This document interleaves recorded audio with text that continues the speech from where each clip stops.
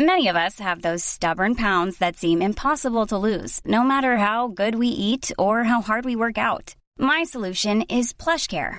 PlushCare is a leading telehealth provider with doctors who are there for you day and night to partner with you in your weight loss journey. They can prescribe FDA-approved weight loss medications like Wegovy and Zepbound for those who qualify. Plus, they accept most insurance plans. To get started, visit plushcare.com/weightloss. That's plushcare.com/weightloss.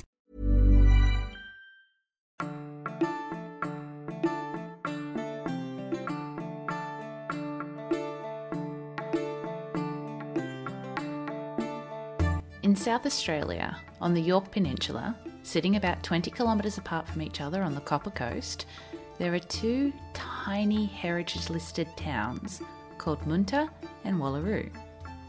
It's a rather picturesque part of the world. It's big sky country, it's remote, it's flat and dry, and it's peppered with dozens of tiny cottages and old hollowed-out sandstone buildings all across the landscape. Relics from a time more than a century ago when the Copper Coast was truly living up to its name. Between 1861, when copper was first discovered in the region, to the closure of the mines in 1923, the Moonta and Wallaroo mines were the biggest industrial site in South Australia, and at its peak in the 1870s, Moonta's population numbered over 12,000, making it the second biggest city in the state, just behind Adelaide. But this wealth, as with so many other mining towns throughout history and around the world, did not trickle down to those who were actually pulling the minerals out of the ground. Living conditions in Moonta and Wallaroo were deplorable, with the biggest problem being the lack of fresh water. There was no pipeline to the towns until the 1890s, so before that the people had to rely on rainwater, which, as anyone from South Australia can probably tell you, is not the most reliable thing. There was one poorly managed dam and very few personal tanks. People were so desperate for water that during storms they would scoop it out of puddles in the ground as it fell. This, of course, led to severely contaminated water, which led to disease, which led to death. Epidemics of typhoid, cholera, diphtheria, they all swept through the towns at various times, and in 1873 alone there were more than 327 burials at the Moonta Cemetery, with an additional 300 to 400 unmarked graves belonging to children. Miners' children. The children of parents who were killing themselves making Moonta Mining Company rich. Parents who couldn't afford treatment for their families, let alone a gravestone for their dead kids. While there had already been unrest following the wave of preventable deaths that had just swept the region, the catalyst for this strike came about on the 2nd of April, when a notice was put up that read, in part, "The directors resolve that all wages at Moonta Mines shall be reduced." Moonta Mine immediately went on strike, and a week later Wallaroo Mine joined them. Members from both mines met at Bald Head, a location halfway between the two towns, in an event that had speeches and songs and its own band, but that's to be expected after all. I mean, what self-respecting mine doesn't have a band?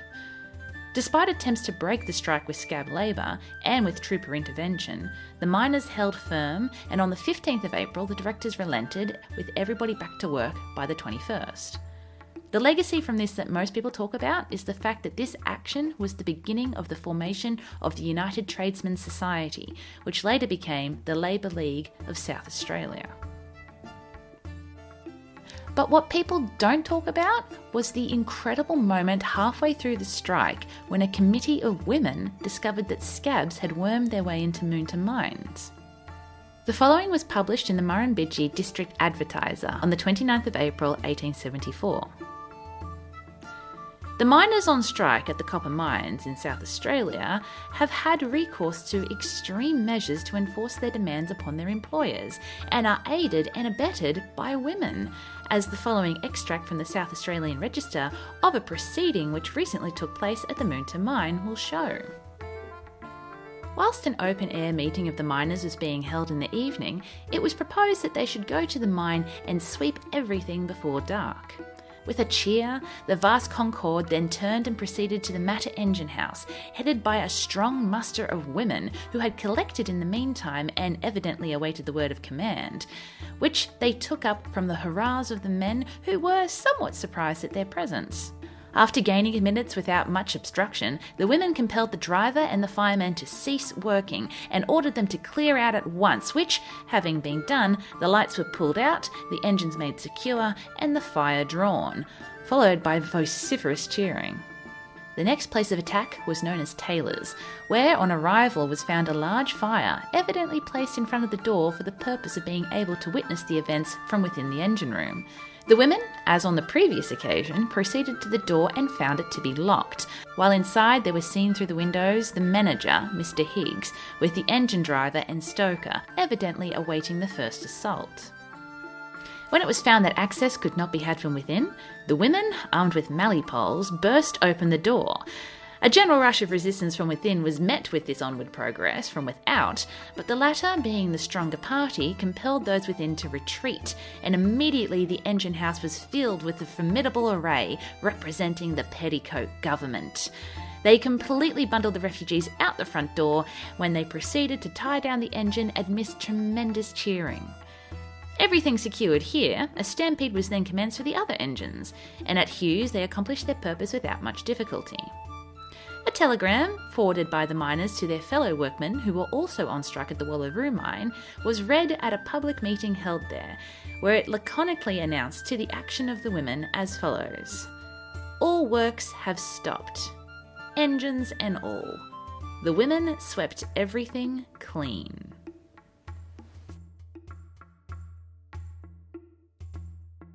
Now this here is a pretty extraordinary event.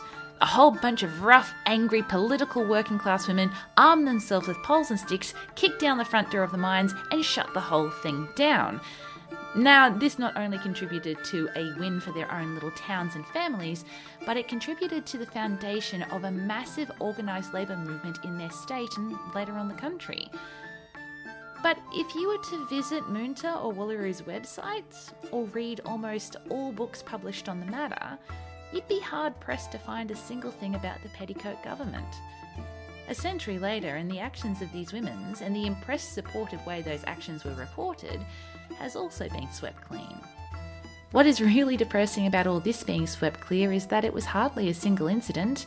It wasn't just some random, disorganised flurry of activity, but rather it was the beginning of a fantastic chapter in working class history. Almost 2 decades later, and nearly 500 kilometres away from the Copper Coast to the Silver City, this legacy lived on in a new batch of women.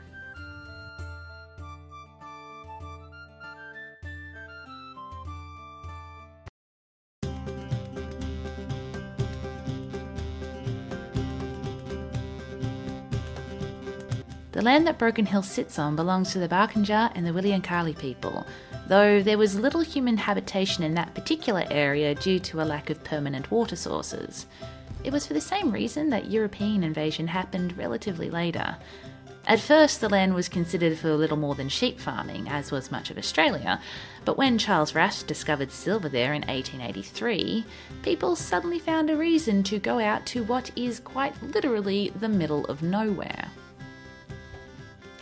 At first, people went to Silverton, for the silver obviously, but when zinc and lead were found about 30 kilometres away, the tide of people moved. Within 5 years, over 6,000 people had now gathered around the Broken Hill, which was actually a series of hills that looked broken down the middle, of which now none remains, having all been mined away. And out of those 6,000 people, only 900 were women, or just about 15%. There were few proper stone or wood buildings, with many people living in weatherboard and galvanised iron huts or just plain old canvas tents, living in pretty wretched conditions as they sat on top of and scratched desperately at the largest zinc-lead ore deposit in the world. To give you an idea how big this mine is, there are more trucks and traffic lights underground in Broken Hill than above. And with the workers came the bosses, the Syndicate of Seven, who would go on to launch the Broken Hill Proprietary Company in 1885, which in turn would go on to become the largest mining company in the world. As the bosses mobilised, so did the workers, and 1 year later, in 1886, at a meeting at Silverton, it was decided that they should form their own branch of the Amalgamated Miners Association of Australia, or the AMA. They soon adopted their now famous motto, "United we stand, divided we fall." By 1888, Broken Hill was declared a municipality, and the aldermen, with all the zeal of a team playing Minecraft, set about structuring the town into long, parallel streets named after minerals. Crystal, cobalt, oxide, chloride, sulfide, bromide, and of course the main street, argent. Miners divided their time between digging below and ordering on top as halls and pubs were built, refuse cleaned away and burnt, and many corrugated iron houses that would later become an iconic image of Broken Hill began to sprout across the landscape. As the mining companies and the shareholders began to metaphorically dig themselves into the surface of the earth, it was the workers who were physically providing the raw capital to sustain the fledgling town. They began to resent the mining companies for the conditions they lived and worked under, for not recognising the AMA, and for having to work with non-unionists. At that time, it was estimated that there were 7 unionists for every non-union, or blackleg, and while there was strength in numbers, they felt, rightly so, that the blacklegs took advantage of the union's betterment of the town and workplace without contributing anything to the effort. On the 7th of November 1889, the trade union members turned out for Broken Hill's first strike. 5 days later, on the 12th of November, the following advertisement appeared in the Barrier Miner. A number of Broken Hill women are very anxious to do something towards supporting the men now out on strike, and a meeting for women only will be held at the Masonic Hotel tonight at 7:30 p.m. The president will be the chair. Mr. T.C. Tate, the proprietor of the hotel, has kindly given us the use of his new hall just to the side for the use of the Women's Brigade. All matrons and maids who are in sympathy with the union are requested to attend. The Southern Queensland Bulletin on the 23rd of November 1889 would later report about the meeting with all the tone that one might expect from a Queensland newspaper from the 1880s. From our Broken Hill exchanges, we get the most amusing details of the movements of the Women's Brigade and their views of blacklegs in connection with the late miners' strike. At a meeting, the brigade, 400 women being present with 2 men only acting respectively as chairman and vice chairman, the first exciting incident was an attempt of a blackleg arranged in female attire to gain admission. But the sharp eyes of the female pickets quickly detected the fraud and the men had a hot run for home. Some 13 or more women delivered stirring addresses. One speaker said she would be sorry to be married to such a mean-spirited thing like a blackleg, and Mrs. Whitford was inclined to think that a blackleg had never possessed a mother. A third lady orator advocated the brooming out of the obvious things. A Mrs. Field believed in moral suasion and prayer. This sweet sentiment was brought up by an indignant Mrs. Champion who knew the blacklegs to be dead to all sense of manhood and lost to all feelings of shame. They had an impudence to live although they only existed on other men's courage and brains. She would make an example of one of them. And here voices cried out tar and feathers. A Mrs. Simmons felt equal to any emergency. Words were wasted on such creatures. Mrs. Ivory felt very strongly on the question. She thought that if only she could get her hands on one of these cowardly fellows that she could make mash of him. She was only a little woman, but she had a big conceit in her own powers, and if all the women were of her mind, there would not be a blackleg in Broken Hill tomorrow. The ladies now grew desperately excited, and the 2 men present were powerless to quell the storm. Hundreds of voices rang out at once, and the principles of unionism, the merits of whitewash, tar and feathers, moral suasion, the pangs of poverty, and a score of other subjects were discussed at one and the same moments. The reporter might think that these women were desperately excited, but they were simply participating in public debate in the same way any man in the union might have. They could see clearly how their personal home lives and the struggle with work were all connected. Hard labour has never been the sole dominion of men. Poor health was prevalent and affected everyone as the dust from the mines rose and covered the whole town. Food was hardtack beef and tea, which led to malnutrition and scurvy and stunted children's growth. Poverty was choking a town that was sitting on the richest iron ore deposit in the world. All you had in that vast flat heat was the person standing next to you. At the very least, you could join your damn union. The Women's Brigade held true to their word, and the very next day at the crack of dawn they arose and marched to the closed mines, armed with brooms, mops, axe handles, tar and whitewash, and set about proving that their words from the previous night weren't just that.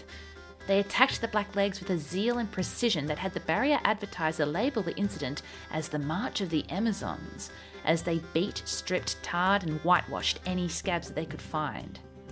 At first, Richard Sleeth, the president of the AMA, applauded these actions, then literally the very next day retracted that statement and instead asked the menfolk to keep their wives in check as their actions reflected poorly upon the union. The women didn't seem to mind these requests for civility, and neither apparently did their husbands, as 200 members of the brigade stayed out the following night, armed, alert, and patrolling the streets for any blackleg who was foolish enough to try and go out again. The strike of 1889 was resolved within a week, but the energy of the Women's Brigade carried on into the strikes that would follow, in particular, 3 years later in 1892.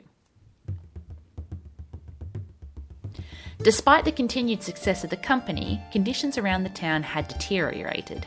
In the frenzy to dig up as much ore as possible, massive piles of tailings had formed all across the gridded town. Tailings are the worthless dirt and dust left over once the ore is extracted, and while there had been plans to eventually clear this out and do this away from the town, so far none of those plans had eventuated, and some piles were now more than 12 metres in height. Fine dust from the extraction process and the tailings coated the town and led to widespread cases of lead poisoning and pneumococcosis. Those who had never even entered a mine began to suffer and die from the horrific miner's lung. Conditions themselves in the mines were absolutely awful. Men could work up to 12 hours a day in stifling, dangerous conditions. It was dark and cramped and hot, with deadly dust covering them from head to foot, in their mouths, their nose and their eyes. It was described as breathing in powdered glass, making men's lungs bleed, and it was inescapable. Overmining and poorly built support structures led to cave-ins that crushed limbs, broke backs, and buried men alive. Australia had just seen some of its first and largest industrial action in 1890, but as both the shearers' strike as well as the maritime disputes were defeated, the strength of unionism in general took a blow, and this weakening, coupled with a faltering economy, led to the syndicate believing that this was as good a time as any to push back on union influence. The AMA were now helping to build the town in ways that the syndicate did not always approve, with several members of the council now either unionists or union sympathisers, who had just previously attempted to have the council race increased for mine owners. People knew the bosses were mobilising against them. Before the announcement of the termination of previous industrial agreements, several prominent union leaders were sacked on flimsy pretences, and there were heavy hints that a wage cut was incoming, while weekly hours would be increasing. On 30th of June 1892, unions were formally notified that the previous agreement was null and void, and that contract labour would be allowed, and that pay would be cut.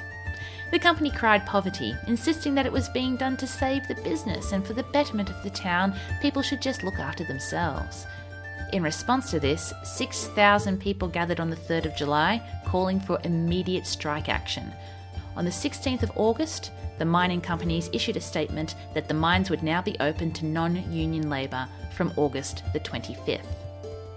It would later be known as the fateful 25th. In the early morning, as strikebreakers and city police poured into the hill, the AMA and the Women's Brigade stood shoulder to shoulder, the women of course armed with their brooms. The tarring and feathering didn't happen so much, but the beatings were unrestrained and captured wonderfully in some rather famous sketches. The imported police in particular attracted scorn and abuse, with cries such as, "Go back to Surrey Street, you plague rat," ringing out from the crowd. As the morning's frenzy died out, the union took to the street, marching in protest, accompanied by about 100 women. Later that day, 500 women marched, led by Richard Sleeth and Mrs. C. Poole, both of whom were on horseback, with a brass band bringing up the rear. When the procession reached the Central Reserve, thousands gathered to listen as several women with, quote, assistance from the sterner sex, were hoisted onto the back of wagons, and each in turn gave impassioned speeches that were met with riotous applause. Once again, there was a striking difference between how the officials reacted to all this female involvement and to how the miners did. Richard Sleeth once again tried to dissuade the women from marching, this time trying to warn the men of the dangers their womenfolk would encounter at these rallies, as there was a high chance of rough behaviour and these ladies might be pushed or struck, which, considering said delicate ladies were armed and ready to rumble anyway, seems a little condescending even for the 1880s. The women attracted scorn from the Silver Age newspaper too, who called them, quote, the females, as they hardly deserve to be called women, in a cold and dehumanising sentiment that unfortunately is hardly out of place in some of the more unsavoury sections of the internet today. But reality was that the women were not only welcomed by the men on strike, but they were encouraged and celebrated. Mary Lee, who was the vice president of the Working Women's Trade Union in Adelaide, later wrote this about the subject. This strike has one feature which renders it more profoundly interesting than any of its predecessors here, or elsewhere as far as I know, which must secure it in a prominent and distinguished page when the history of these colonies shall be written. It is that the women of Broken Hill are the first great body of working women who have raised their voices in united protest against the glaring injustices, that the present constitution will not allow them a voice in framing the laws under which they are compelled to live. It is deeply humiliating that they should be sorrowfully and abjectly obliged to appeal to the clemency, etc., for the attention to their woes and distresses, which, as an important part of the state, they should be entitled to demand as a right. And the Women's Brigade knew that. Many spoke of the effects of contract work in other parts of the country, of sicknesses that wouldn't heal, of hunger that couldn't be sated, of their menfolk broken from insanely hard work that was apparently so important to the company, yet yielded almost no compensation. But as passionate and dedicated as they were at this point unsuccessful. Several male activists, including Richard Sleeth, were arrested and jailed, and from then onwards the strike faltered and finally collapsed on the 8th of November. Confidence in the ability of the union to have any real sway over the bosses was shattered, and the miners now joined the shearers and the wharfies in a world where workers' rights were almost non-existent. Over 1,000 known union members had to leave Broken Hill, punished by the mining bosses who now refused to hire them, and any remaining unionists now had to go underground, more or less, or risk the same treatment. Hours again increased, and wages were cut by 10%.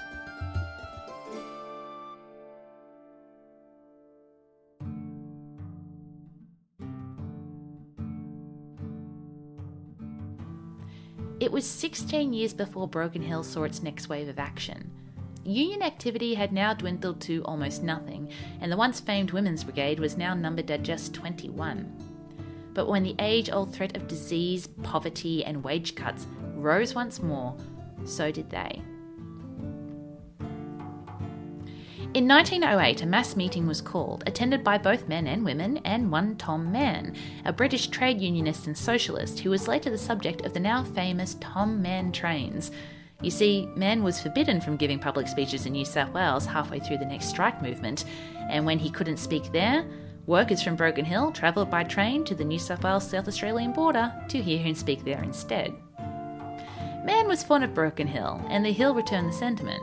He'd made the journey in 1902 when he'd helped organise the previously weakening unions, as well as speaking passionately and eloquently on the merits of socialism, something that the people in Broken Hill heartily agreed with, as they'd already been fighting for such a thing before labels were even put to it. One lasting institute was established a year later, the Barrier Social Democratic Club, or the Demo, which still stands to this day, even though it was to weather some pretty intense storms. The first public meeting Mann attended upon his return in 1908 was one solely consisting of women, who were now so revered and recognised as the backbone of any radical movement in the Hill that the union provided childcare so that the ladies could attend. The lady editor wrote glowingly about that, stating, "Our men, God bless them, are fighting, but they don't mind minding babies while we confer." Later, when Mann spoke at a gathering of 5,000, he not only called for a vote from the unionists, but also a vote from the women. When a sea of hands was raised in favour of a walk-off, a massive cheer not only came from the women, but from the men who knew that they were supported all the way. It began on the 1st of January 1909. The miners called it a lockout, the companies called it a strike, and soon tensions and bitter memories rose and led to violent clashes between the miners and police, many of whom were once again brought in specially from Sydney and Melbourne to crush resistance. This flood of coppers incensed a town that had been told many times by the state that they were just too isolated, too small, too far away to be sent any doctors or teachers, but a sudden flood from Surrey Street was easily had. 28 men were arrested in the fray, including Tom Mann. Later that night, the old Whitehead boarding house, the one that had been billeting those imported police, mysteriously caught fire and burnt to the ground.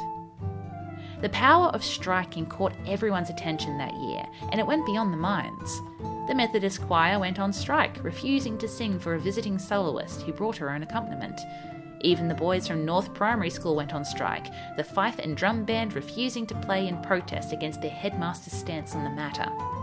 And throughout it all was the Women's Brigade, back again, though this time missing the historic broom. They wielded their power in the shops as they refused to serve any man who could not provide a union badge. They had no qualms about insulting police, and eventually Mrs. Gibson, a local socialist, spent 2 months in jail rather than pay a fine for her abuse of a cop, though her jail time probably had more to do with her politics than her insults. Their power and influence was no longer mocked or underestimated, and the conservative newspaper The Barrier Miner tried desperately to keep them away from the action, as they printed in an article humorously titled Women's World. It would be well for women to remember that her special mission is to create a beautiful home life for her husband and family first, and then, if time allows, and her mental aspirations and ability go beyond that scope, she may seek to improve the social and moral conditions of less favoured humans. However, Unionist George Dale, who had witnessed the battles and the marches, had this to say. The womenfolk that evening at least got some of their own back, for whenever a cop was observed during the march, he either received a backhander from a woman on passing or was spat upon. This happened not once, but hundreds of times during that memorable tramp through the city streets. And, under the circumstances, show me the working man that did not and does not applaud such acts, and I will show you a creature who lives but to creep and cringe and knows but little of the history of his class or the damnable actions of its historic enemies. After a bitter 5 months, the strike ended. But neither side was truly satisfied. A few years later, World War I struck.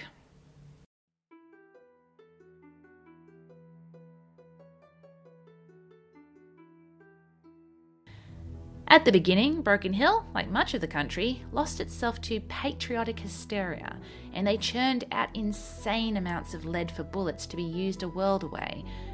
They churned out so much that they poisoned the town to such a degree that it is still felt to this day. As lead poisoning skyrocketed, the call came once again for an 8-hour working day, in direct opposition to the companies and now the government, who both demanded longer and longer hours underground, all for the Great War. Against huge pressure to do their bit, the unions voted to stop work early each Saturday, changing their 48-hour week to 44, a move that was eventually recognised and implemented permanently after 7 months of action and support. Once that victory was had, attention quickly turned to the anti-war movement, particularly the case around conscription. 6 out of every 10 people Australia sent overseas was killed or wounded in World War I. 6 out of 10. And the government wanted to introduce conscription. The people of Broken Hill simply could not believe, as they worked and died to provide ammunition for a needless bloody conflict, as they saw the broken minds and bodies of those who returned, as the list of the dead grew and grew, they could not believe the utterly insane selfishness that was coming from Parliament, as they were told that they weren't giving enough. Conservative women were quick to jump on the conscription bandwagon and were applauded by those in power for the pathetic gesture of giving a white feather to any man who refused to be blown apart in a foreign land. Broken Hill women, however, were of a much different mind. On the 23rd of July 1916, the Labour Volunteer Army, or the LVA, was formed, along with its sister, the LVA Women's Corps. They all took an oath not to serve as a conscript, industrial or military, even though it may lead to my punishment or death. Imprisonment was swift for many male activists, most notably Tom Barker, a member of the Industrial Workers of the World, who was jailed for a year for his now famous anti-conscription poster that read, "To arms! Capitalists, parsons, politicians, landlords, newspaper editors and other stay-at-home patriots, your country needs you in the trenches. Workers, follow your masters." Women agitators were welcomed and celebrated, and during the latter half of the war many visited Broken Hill, including Mrs. Bella Lavender, touted as one of the most intellectual women of the Commonwealth, as well as the famous British suffragette Adela Pankhurst. Women attended classes held by Alex Coogan, classes that were aimed to teach women how to become great orators in their own right and how to organise alongside the union. Frances Mortimer, who often spoke at LVA rallies, was fired from her job by the secretary of the Jockeys Club. The union organised such a crushing boycott of the club that the secretary in turn quit and left town. Once again, these actions attracted attention far away from the quarters of Broken Hill, and the Sydney newspaper Direct Action wrote about the movement. One specially gratifying feature of the aforesaid organisation is its ladies section, which for enthusiasm is second to none. Every class-conscious working man must metaphorically take off his hat to the noble women of Broken Hill, as I do, and the earnest hope is that when the present anti-conscription crusade is over, that these same women will study the principles of the IWW and join hands with the men for the overthrow of the system which denies women no less than men that liberty of self-expression which is life. A motion to introduce conscription failed not only once, but twice within 14 months. To this day, Broken Hill is incredibly proud of the role it played in that victory.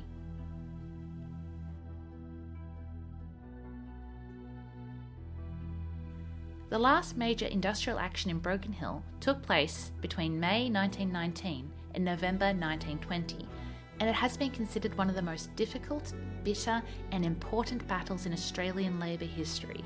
It's since been called, appropriately enough, the Big Strike. The issues were the same as always: back-breaking hours, unsafe conditions, health concerns, low pay.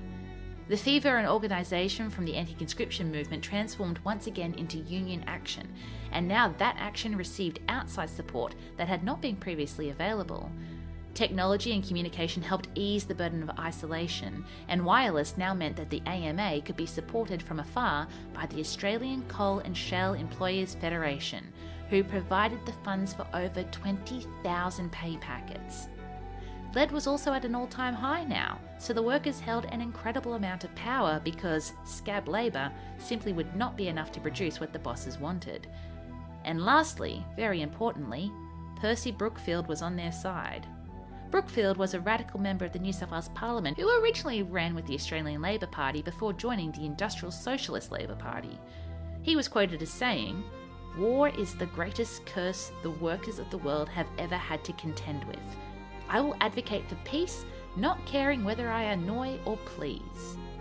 As irritating as he might have been to Conservatives at the time, he also held the balance of power and was crucial in changing the industrial laws of the state. But still, even with all that on their side, the workers of Broken Hill were in for the hardest battle yet. In some ways, the Big Strike was more subdued. There were no huge street brawls, little jailing, and the women were no longer seen ready to tar and feather. But there was a grim determination, a sense of do or die that held the town together as BHP attempted to strangle the last vestiges of resistance out of the workers, and the workers made one last push for what was rightfully theirs. For 18 long months the workers held out, even as money became non-existent, as food became so scarce that many people lived on nothing more than potatoes and onions, as people suffered malnutrition, as infant mortality rates shot up, as those awaiting compensation for the terrible illnesses they'd contracted from working in those mines died slow, painful deaths, the workers still held firm. One of the main things that got them through this time was community. Choirs, bands, plays, all organised and put on by those who had little else. And women continued to be the major foundation that this was built on, often meeting together at the demo and the Socialist Hall, sitting underneath the IWW banners, working on sewing, cooking, sharing resources, quietly waiting for that 8-hour day. As a year went past, the strength of the smaller unions around town slowly began to collapse, and little by little people began to return to work with no better conditions. But the AMA continued to hold out until finally, in September 1920, all demands were met. Wages were increased to the point where those in Broken Hill were now the best paid workers in Australia. Conditions in the mines improved so dramatically, and the unions had such control over further changes, that there wasn't cause for concern until 1886, 66 years later. Workers' compensation for illnesses, injury and death was finally granted not only to the miners themselves, but to all those who were living around the town. And, most significantly, the 8-hour working day, something that only a decade previously had been considered a fantastical dream, was implemented not only in Broken Hill, but state and soon nationwide. Hours reduced by the simple act of suspending Saturday work and creating that wonderful thing that we now call a weekend.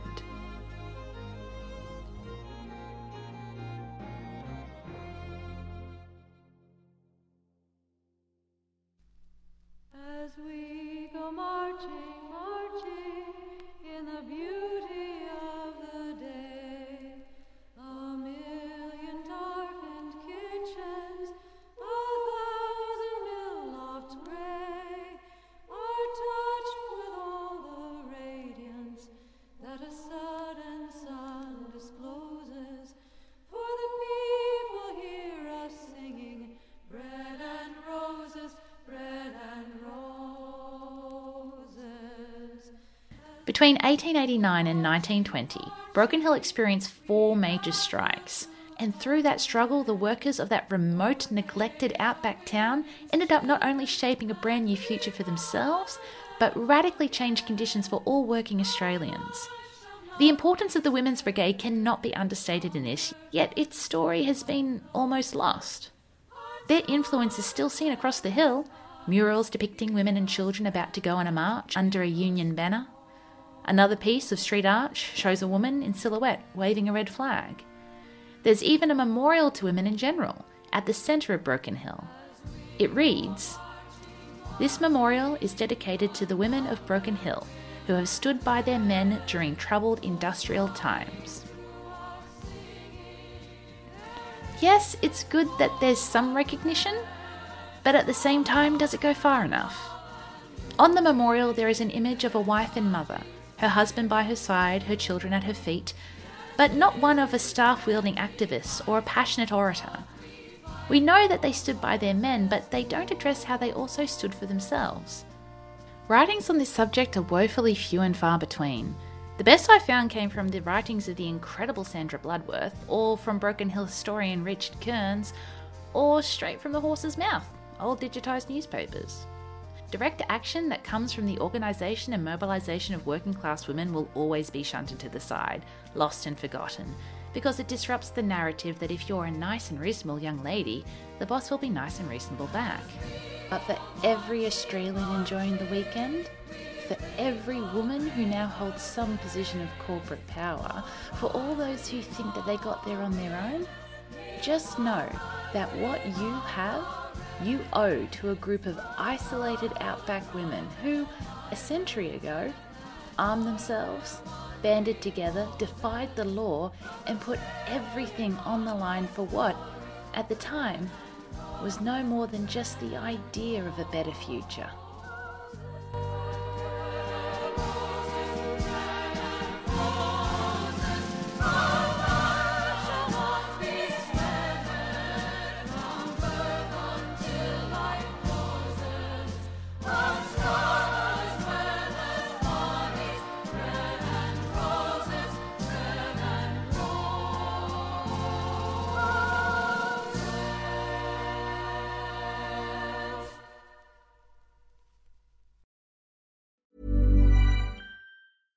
Imagine the softest sheets you've ever felt. Now imagine them getting even softer over time. That's what you'll feel with Boll & Branch's organic cotton sheets. In a recent customer survey, 96% replied that Boll & Branch sheets get softer with every wash. Start getting your best night's sleep in these sheets that get softer and softer for years to come. Try their sheets with a 30-night guarantee. Plus, get 15% off your first order at bollandbranch.com. Code BUTTERY. Exclusions apply. See site for details.